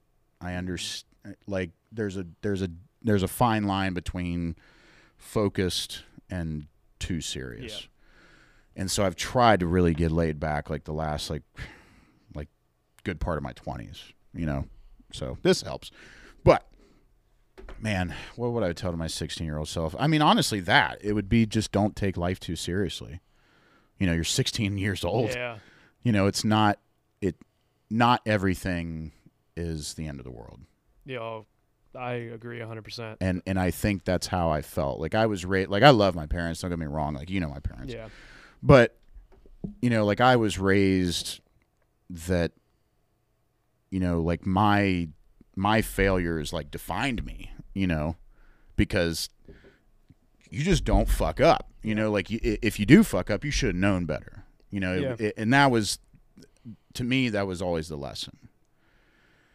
And that's fine. It's not saying that my parents were bad parents, because they weren't. Yeah, exactly. It's just, as a kid, that's interpreted differently. Mm-hmm. And it's in my interpretation was that I can't fuck up. Yeah. And if I do, it is the end of the world. And now I realize, because I have made actual serious fuck ups now, that it's just not that serious. Yeah. And if I wouldn't have made it to college, and if I did flunk out, I would have been okay. Yeah. And that's the lesson.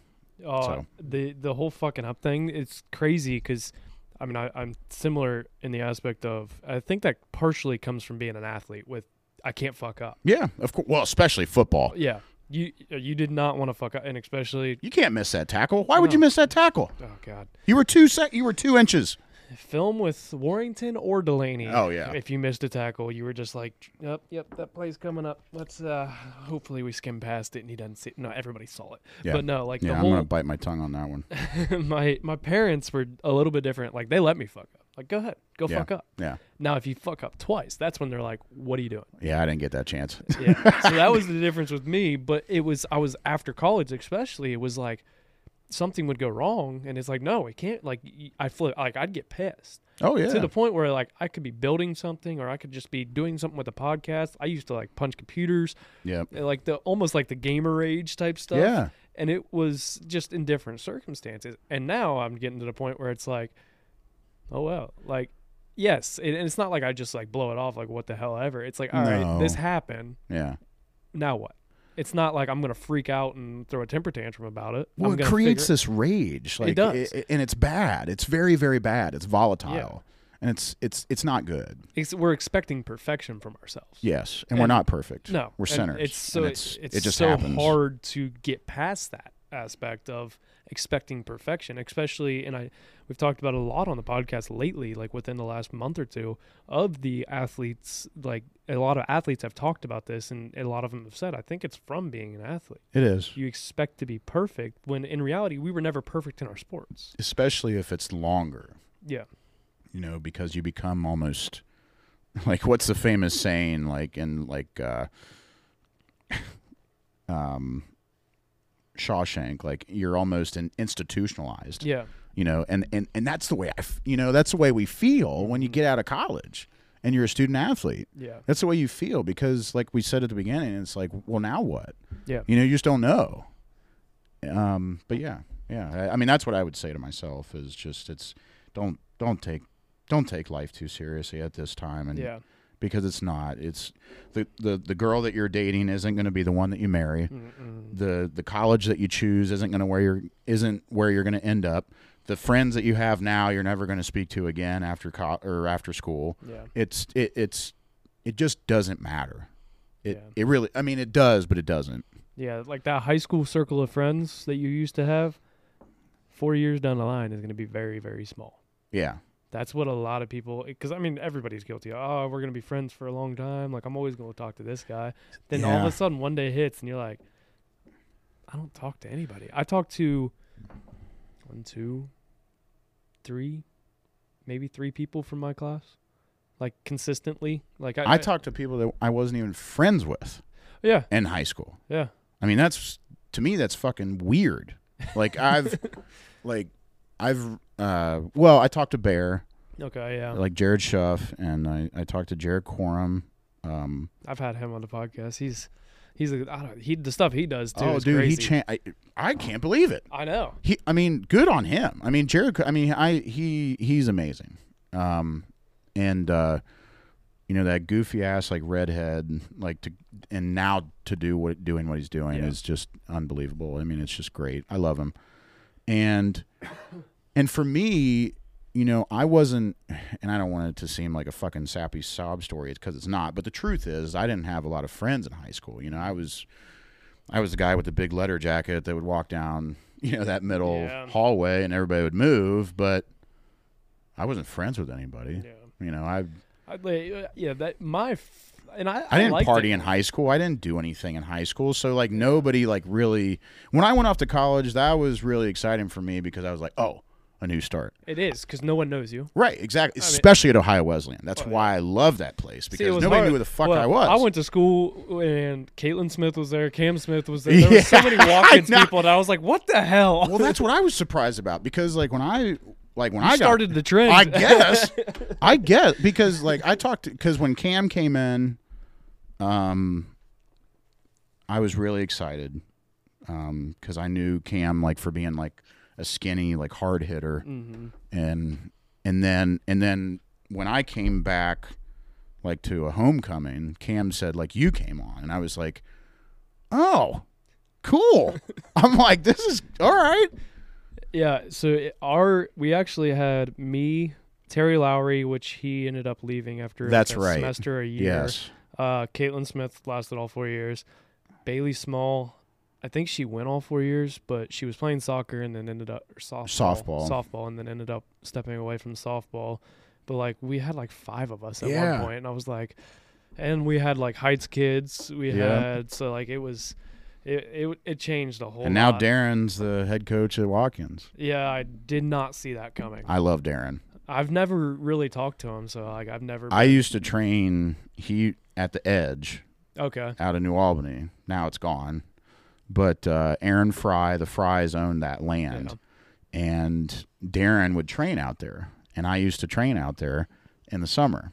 And because I just wanted to get away from walk-ins. You know, I'm weird. I got to be different. I got to get out a little bit and see. I didn't like training at walk-in. Even when I was in college, I didn't want to go back. Like, I wanted to go do field work. Yeah. But I didn't always want to go back to the field because, like, I didn't want to I'd just go to old school. Yeah. But yeah, whatever.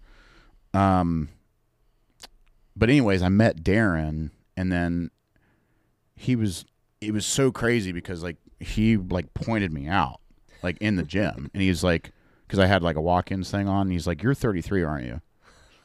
And I'm like,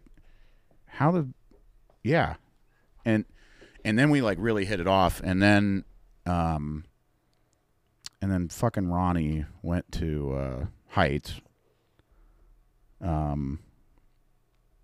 But there was a guy named Ronnie also that was his like fullback for Heights. Which one?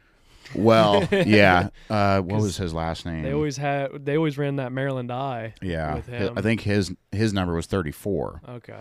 And he went to play baseball at Ohio State. Okay.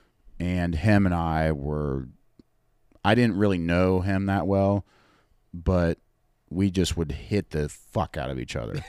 And we'd just always get up, like, even though we were rivals, but like fun. We'd always get up and like hit each other on the head, and like, yeah, you're good, you know.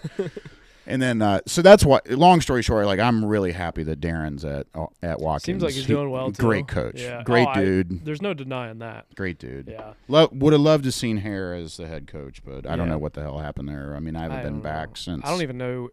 I think Mead's still a part of it. I don't even know how many coaches are really from like our time are still there. Well, I think Hare went more like administrative.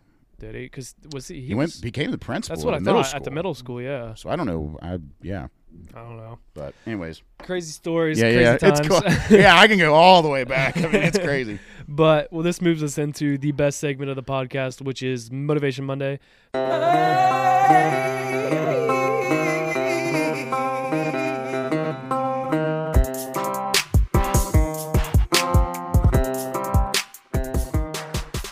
Motivation Monday is the point in the episode where I allow the guests to give the Roughnecks listeners a little inspirational bump to set the tone for the week as they listen on Monday morning. So what do you got from Motivation Monday? All right.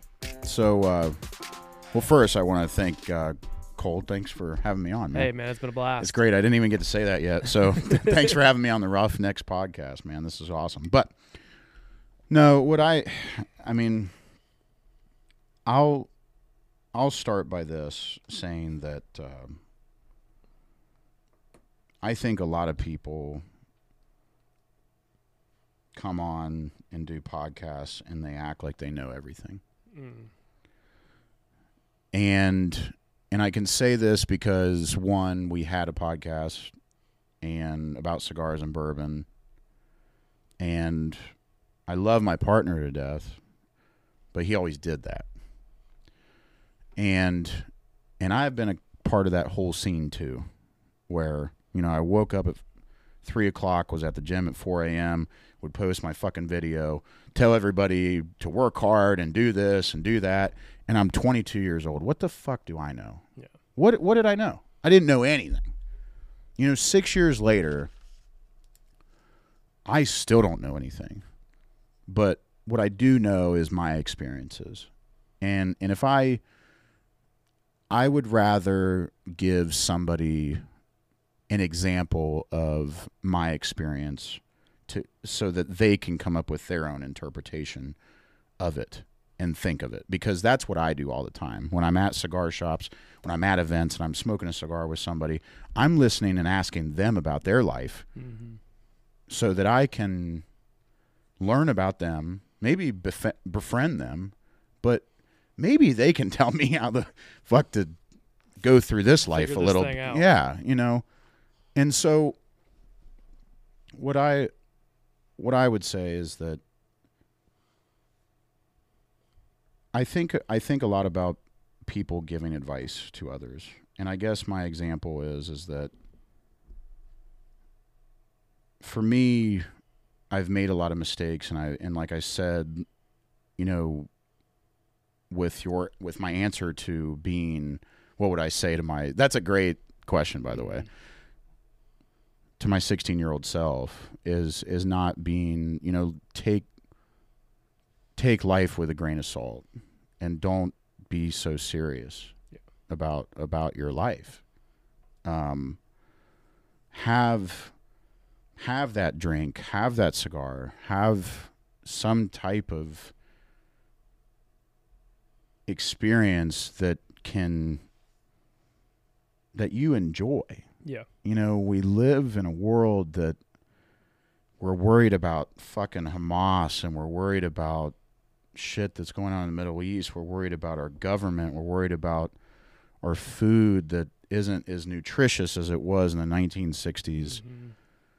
We're worried about, should we make a bunker or not? Do I save gas? Do I save toilet paper? Do I go take the vaccination? Do I not?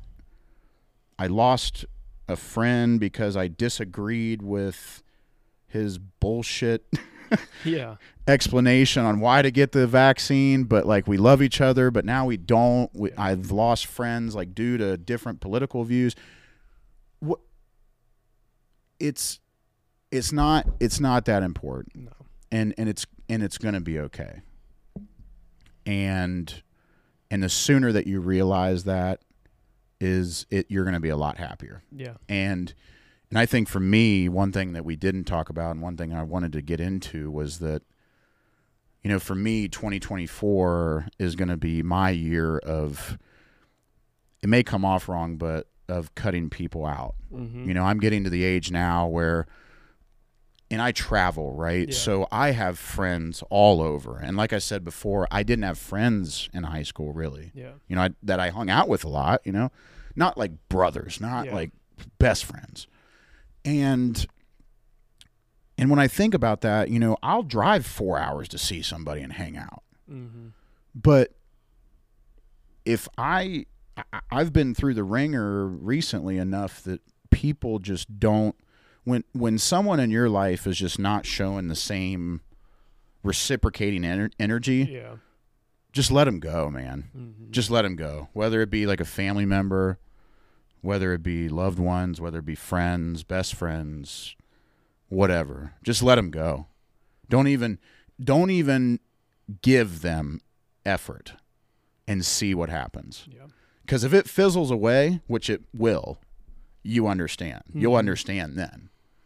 I've seen the thing of like, and it's going to hurt. Oh yeah, but it won't hurt forever. No. There's going to come that point when you look at it and go, man, I'm so glad. Yeah. So I guess there's two motivational things in there, but if you want to call them that, but I'm at the point now where it's just you can't take it too seriously, and you got to cut these people out. Mm-hmm. Because they're going to ruin your life. They're going to take over your thoughts, and you're not going to be able to focus on what you need to do. Yeah. And you're not going to be able to focus on the people that are actually also focusing on you and giving their energy to you. You know, you got to figure out your friends and your loved ones. And if they're going to hold you back, then fuck them. Yeah, exactly. I mean, it's just I don't know how else to say it. Yeah, I agree 100%. I mean, I've had people with the podcast. I've been 3 years into this. I'm not making money on this thing. Right. And that's not why I do it. Right. And like people are like, oh, why do you even do it then? Like, is it even fun? And it's like, it's a blast. You know how many conversations with people I would never just get to have a conversation with that person if I was not doing this. And I want to be able to share knowledge like this, like other people. And one of the things that you said like really resonated with me, and it was like, you have these people that want to think they know everything and try to tell you how to do everything and this kind of stuff. And one of the biggest pieces of advice I got when I was still in high school, it was a former boss of mine. He told me, there's going to come a day where you realize you don't know shit. Yep. And that's going to be a good day. It is a good day. And like literally, when you really think about, all right, I know a lot about this specific thing. Yeah. But when you really think about the broad scheme of everything in the world that you could know, you don't know shit. Yeah. And whether you think you have something figured out or not, whether you even are a master at it, whatever this thing is, it doesn't mean you know everything. Well, and what that means too is that I think a lot of people get this twisted, is that that means that you keep moving forward. Yeah. And you keep learning things. Yes. And you keep diagnosing the way that you feel. Mm-hmm. You keep reflecting on how you don't need a therapist. You don't need a fucking strategy, your morning routine. You don't need to go into a hot bath for an hour and then go into a cold plunge for 5 seconds and do that 5 times in the morning and then take your protein shake and then go to work and then do. You don't need to do that. It's just reflect on your life a little bit and just learn what makes you feel better. Yeah. Because not everything that works for these fucking influencers works for you. It's not the same. And it just it pisses me off that people make money off the fact of what we're talking about. Yeah. Because all the rest of us are humble and we don't know what the fuck we're doing. So we're looking out for the people that do know what they're doing, but they don't know what the fuck they're doing either. Yeah. You know what I mean? So it's just you do the research and you learn on your own time what works for you. Yeah. And everybody's different. Yeah. Like there's no, and that doesn't mean like I'm not bashing like the trainer that's been doing this for 20 years either. Yeah. I'm talking about the people that act like they fucking know everything because they don't. And I don't know everything either. And what you said was great too, where it's like what your boss says, like the day that you know that you don't know everything is great. Yeah. It is great. The bad day is when you realize that your parents think that they know everything still. Yeah. That's the bad day. Yeah. After the good day. Yeah. So then you got to navigate this weird little area where you know that even though at 28 years old that your parents are wrong, and then you become the parent. Yep. Yep. And that's what sucks. There's been times in like certain things, building something or like dirt work or like just this kind of industry that I'm in. And then like my dad will be like, well, we should do it this way. And I'm like, not saying it's wrong, but that's the outdated way. Right. That's not, there's a better way now. Right. And like trying to explain it, and it's hard sometimes when you go from being the child to the teacher, the parent. Yeah. And it is tough. Yep. And like, I mean, going back kind of to the not knowing anything, a lot of people sometimes too, like maybe think like, oh, he's 26. Yeah, 26. You lose track after a while. 26. Like why does he have a podcast? He doesn't know anything. The reason I have a podcast is a big thing is I get to have these conversations and I'm still learning from every single person that I have on this podcast.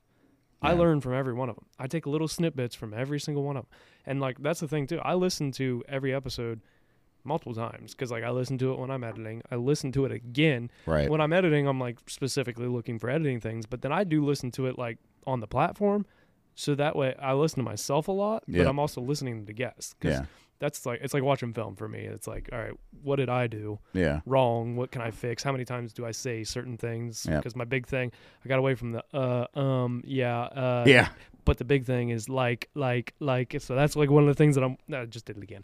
No, you're good. I know I say, but. It's a hard thing to get past, but it's one of those things that you start to, people want to come bust your chops and because they think they know everything. Oh yeah. They don't.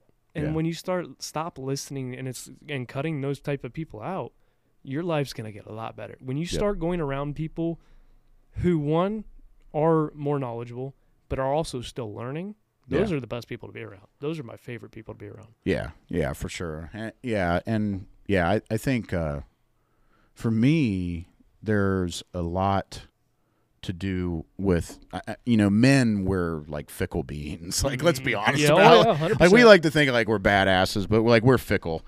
And something that I've realized like recently was the fact that I think men need, one, we need a mentor, most importantly.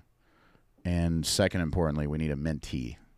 Okay. Yeah. And without those two, there's a strong chance that there's no purpose that we feel. Yeah. Unless you have a family. Yeah. Which also includes like the mentee, right? Like if you have a kid, you know, that's the mentee. Yeah. So it's that's something I've really been thinking about for the last like year or so. Yeah.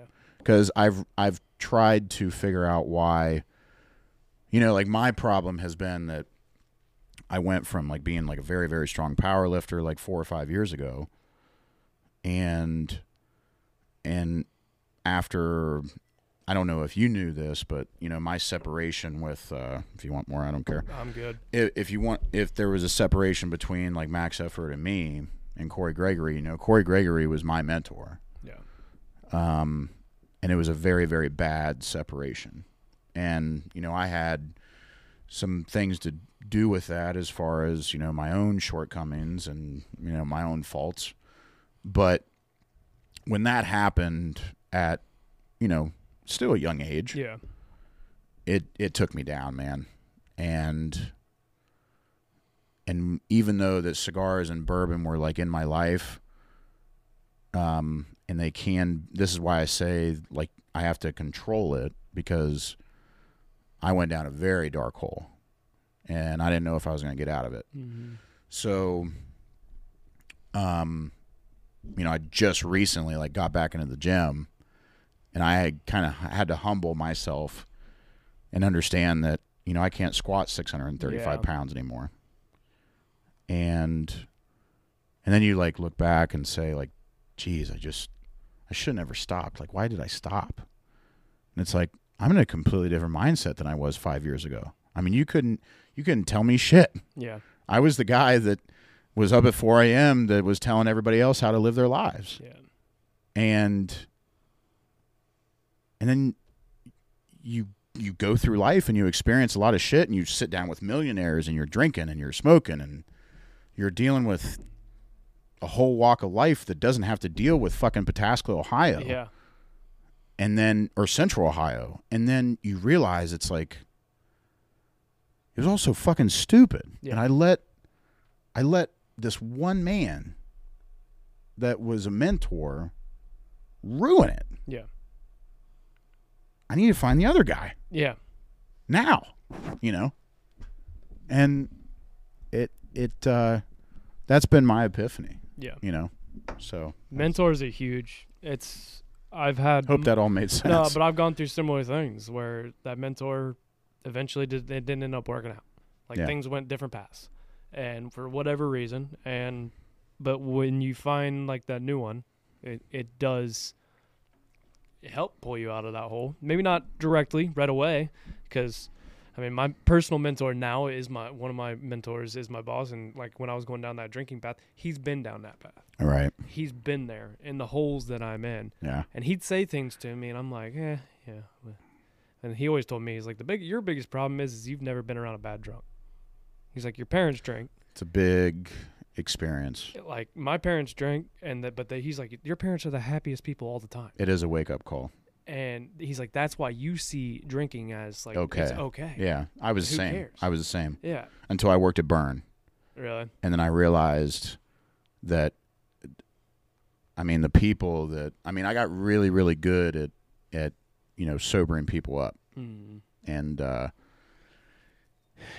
I mean, we don't really know each other like really closely, but like, you know me enough. I hope that like I've never done any drugs. Like, I'm not like that. Like, I'll drink and I'll smoke cigars, but I don't. Yeah, exactly. And that's fine. I mean, if you smoke weed, then whatever. At this point, it's already becoming legal. Yeah, so. But if you're doing like heroin and cocaine and shit, exactly. You know, you may have a problem. So, you know, I saw a lot of stuff in Burn, and it just kind of showed me a side that I didn't, you know. Yeah. You know, mommy and daddy weren't there to say like, this is bad. Yeah. You know, I'm the fucking GM. Yeah. I'm 25 years old, and the it's a $6 million building. Yeah. And I'm in charge of it. Yeah. So that was a massive, massive wake up call. And it's people just you got to know when to fold them. Yeah. Because exactly. Because people will take advantage, especially when they're drunk and when they're alcohol induced, drug induced, and you can play around with them as much as you can, but it comes to a point. So yeah. Well, Jake, I appreciate you coming on the Rough Next How long podcast. was that? Is that a record for you? No, it's been we've gone over 3 hours before. That's good. I've done that too. It's good. It was me and Dante and Caleb Scott. It was a 3 hour long. It was a very, very bad episode. Oh, really? It was a Drunk drinking episode, Yeah, so it yeah. did not go the way we planned it. Yeah. But yeah, I appreciate you coming on the podcast. Thank It was you. a great time. Yeah. We'll definitely have you back on. We'll I bring appreciate you back it. on in the summer. This summer we'll have a little patio episode for you. So. Yep. Let me know. But where can people find your cigars? Like if they want to reach you directly, or like, and where can they find your cigars in general to smoke? So if you're in the Midwest, you can find them kind of all over. It'd probably be best just to like reach out to me personally. My handle on Instagram is Jakes with an S _finer life. Or you can check out Crowned Heads. It's the Crowned Heads with a D, Crowned Heads, on Instagram. And we can, I know John, it's basically his personal account, so he's awesome. But, you can go on there and kind of ask us both and ask us where to get them. But if you're in the central Ohio area, I mean, you can go to Smoke on the Water out in Buckeye Lake. You can go to Governor East in Reynoldsburg. You can go to Tinderbox Easton. That's probably the best place to get our stuff. You can go to Tinderbox Dublin. They got a lot of our stuff. Stogie's up in Powell, Delaware, Ohio. You have Woodlands, Royale at the casino. So, yeah, there's a bunch of stuff. A lot of supporters, obviously, hometown. So I will be putting all those links in the episode description Appreciate as well. it. So I know that was a lot. It's easier It is a sometimes lot. just to go there. But I appreciate you coming on, and you guys know the deal. Until Friday, we were back with another Q&A with Reno. You guys know the deal. Life is hard, and it's going to knock you down just like a bull does to a bull rider. Don't let that bull of life walk all over you. Get up, grab a bull by the horns, and take control of your life. Roughnecks, out.